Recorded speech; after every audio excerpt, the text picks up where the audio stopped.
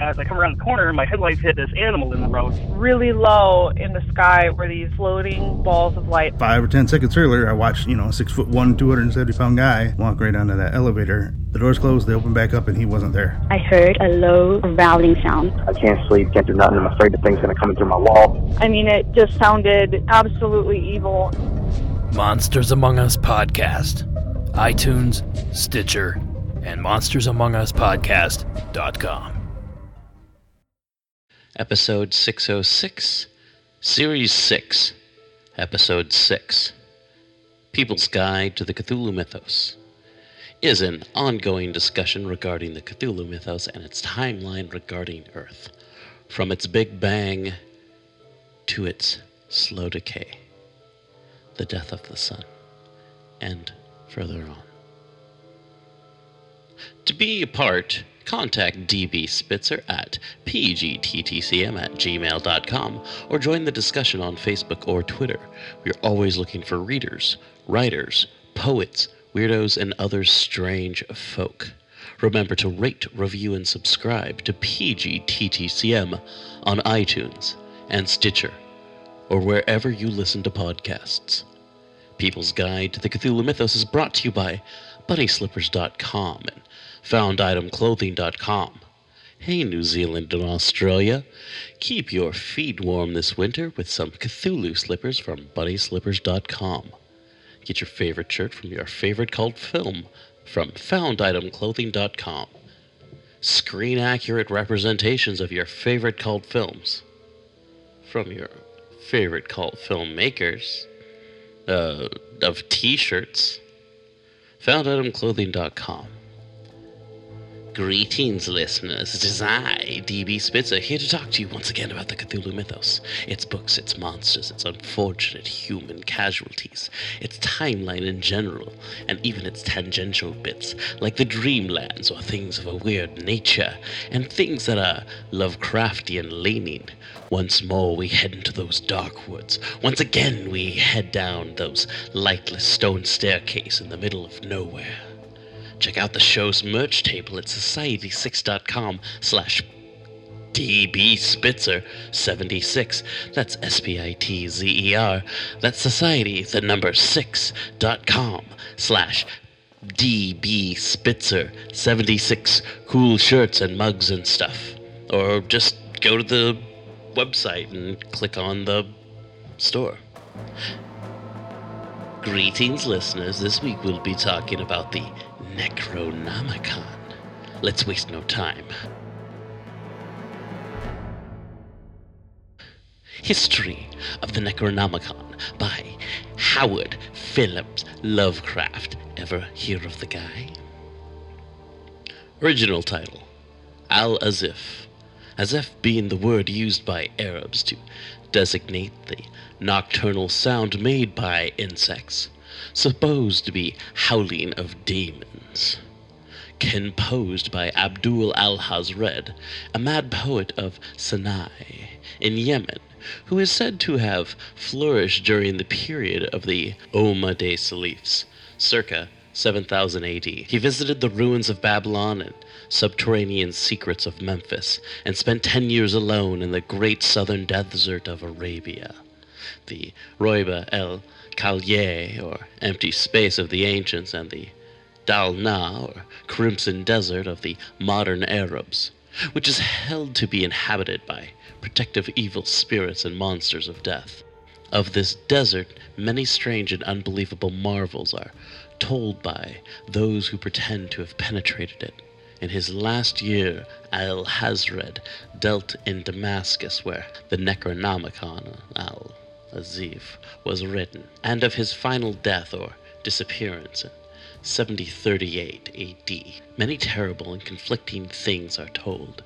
He is said by Ibn Khaldun, 12th century biographer, to have been seized by an invisible monster in broad daylight and devoured horribly before a large number of fright-frozen witnesses.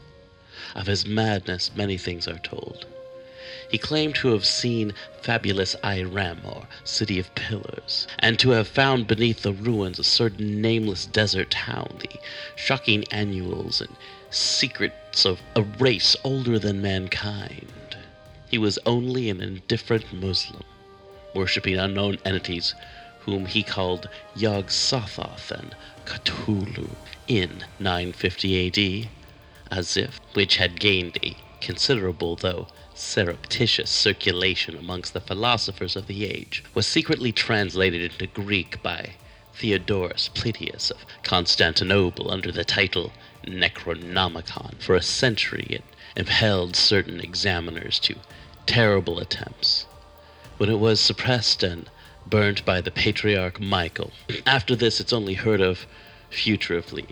1228, Oleus Wormus made a Latin translation later in the Middle Ages, and the Latin text was printed twice, once in the 15th century in black letter, evidently in Germany, and once in the 17th century, probably Spanish, both editions being without identifying marks and located as to time and place by internal typographical evidence only. The work, both Latin and Greek, was banned by Pope Gregory VIII, 1232.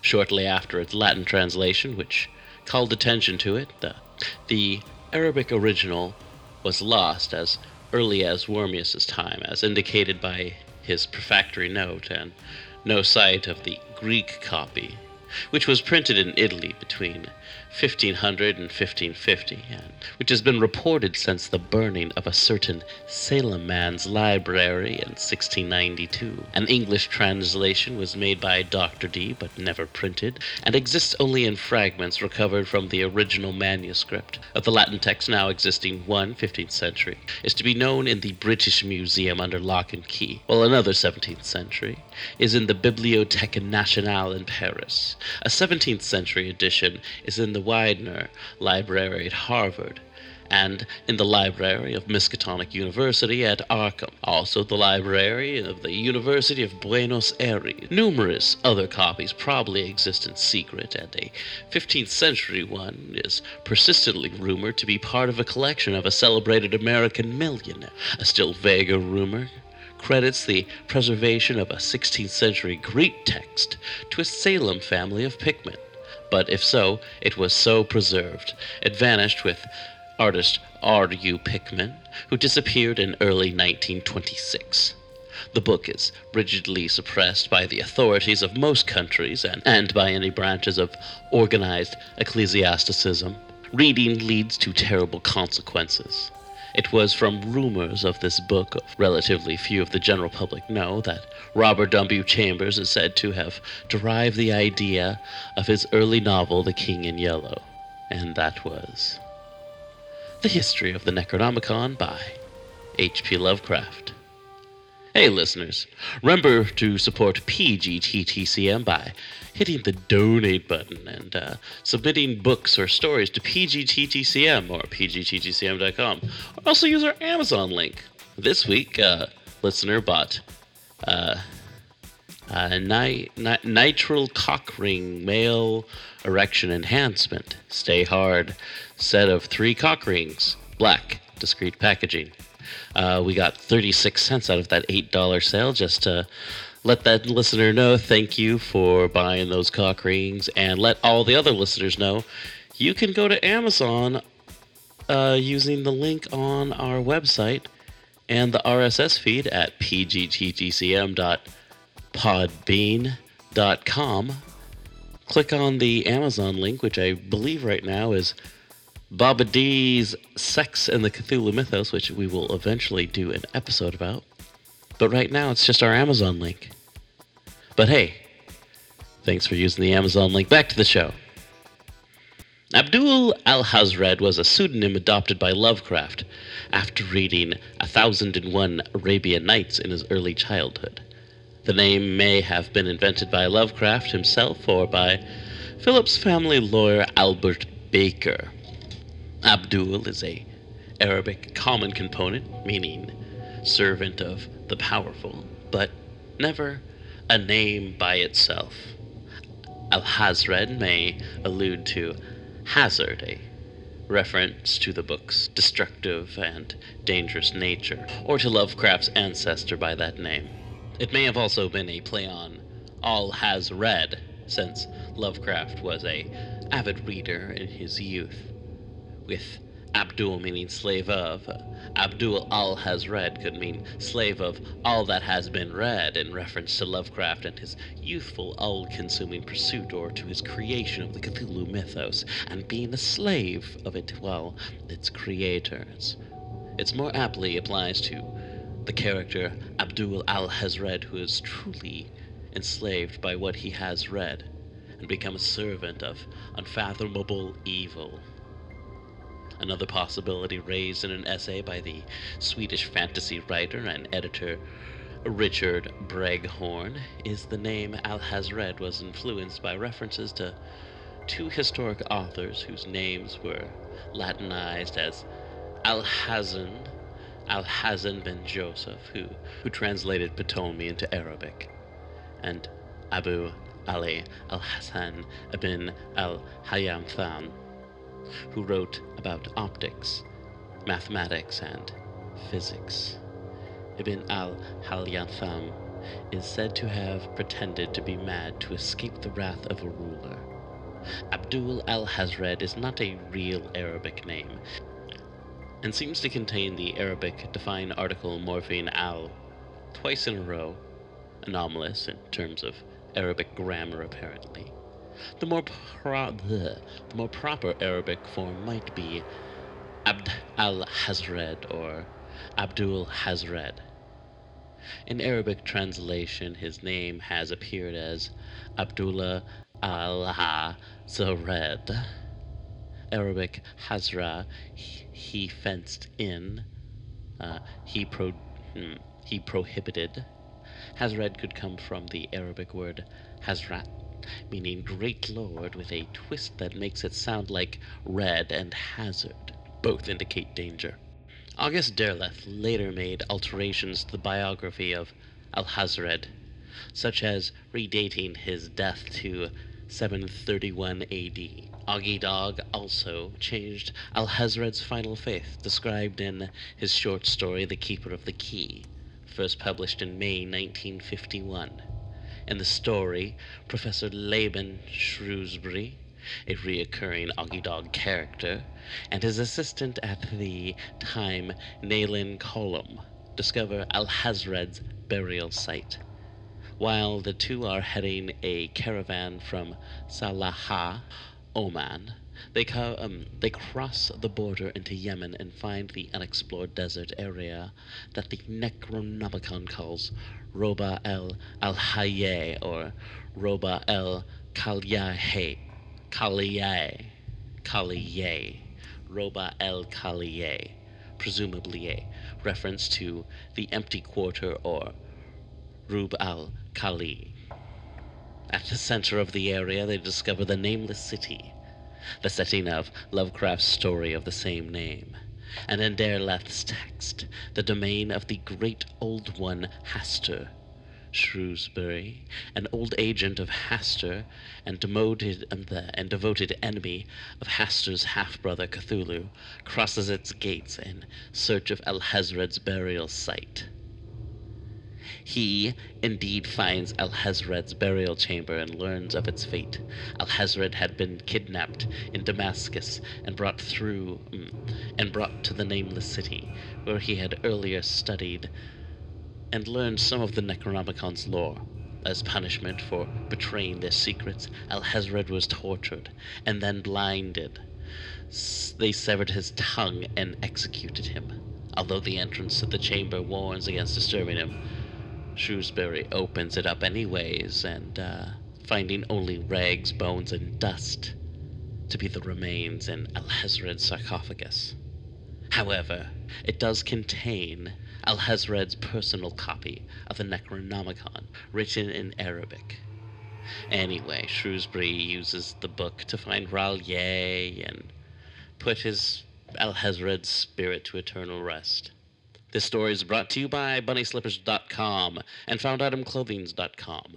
PGTTCM is part of the Dark Myths Collective. Check out all of our sponsors and find their links by going to pgttcm.com or pgttcm.podbean.com. Back to the show. Shotgun rednecks and moonshine wizards face off against eldritch horrors and the Cthulhu mythos. There is a grimoire known as the Necronomicon. It's ancient and powerful, and its name is said to be the sound of howling demons. Upon its yellowed pages are spells and rituals that give terrible knowledge and the power to those mad enough to seek it. The book is bound in human flesh, inked in blood, and contains the name of those who dwell beyond. What you got in your paws right now is best described as one part grimoire, one part cookbook. In these pages, you'll read about slayers who fight the good fight to keep this here world spinning just one more day. How slayers cast spells using moonshine and fight monsters with and preserve their souls' insanities with some down-home cooking. That's where I come in. My name is Clifford Barlett. I am a bootlegger, redneck outlaw, and a slayer of nasty things. The elder gods are coming, that's for sure, from Cthulhu to Hastur. Their villainous allies are already here. The world is infested with cults and Shoggoth demons, and they do their level best to bring about the end of everything. Sometimes all that stands between them and us is a pan of cornbread. Hope you brought your appetite. That is Necronomicon Cookbook by Sean Michael Argo. I have to say this book is quite fun. It's a little bit different than Cooking with Lovecraft, as that is more of a humor book with some recipes. Necronomicon Cookbook by Sean Michael Argo. It feels something like if one took the White Trash Cookbook and mixed it with gamey notes of someone's, Southern Fried Call of Cthulhu game, and mixed in some short stories here and there, and just kind of had fun with it. It's a good book. It's a good recipe book. I highly recommend it if one is looking for a good Southern cookbook and also is looking for short stories and tales and just kind of an overall arcing kind of Southern Cthulhu story. But also a cookbook, but also super fun. I highly recommend the Necronomicon Cookbook. Thanks again for listening to PGTTCM. You can find us online at pgttcm.com, where the RSS feed meets the internet at pgttcm.podbean.com. Rate and review and subscribe on Apple Podcasts, also on Stitcher. Find us on social media and join in the fun. Stay squiggly and keep it weird. PGTTCM is a member of the Dark Myths Collective. Edited and produced by D.B. Spitzer. Music by Kevin MacLeod. And that is episode 606 of People's Guide to the Cthulhu Mythos. I am D.B. Spitzer. Thank you for listening. Rate, review, subscribe.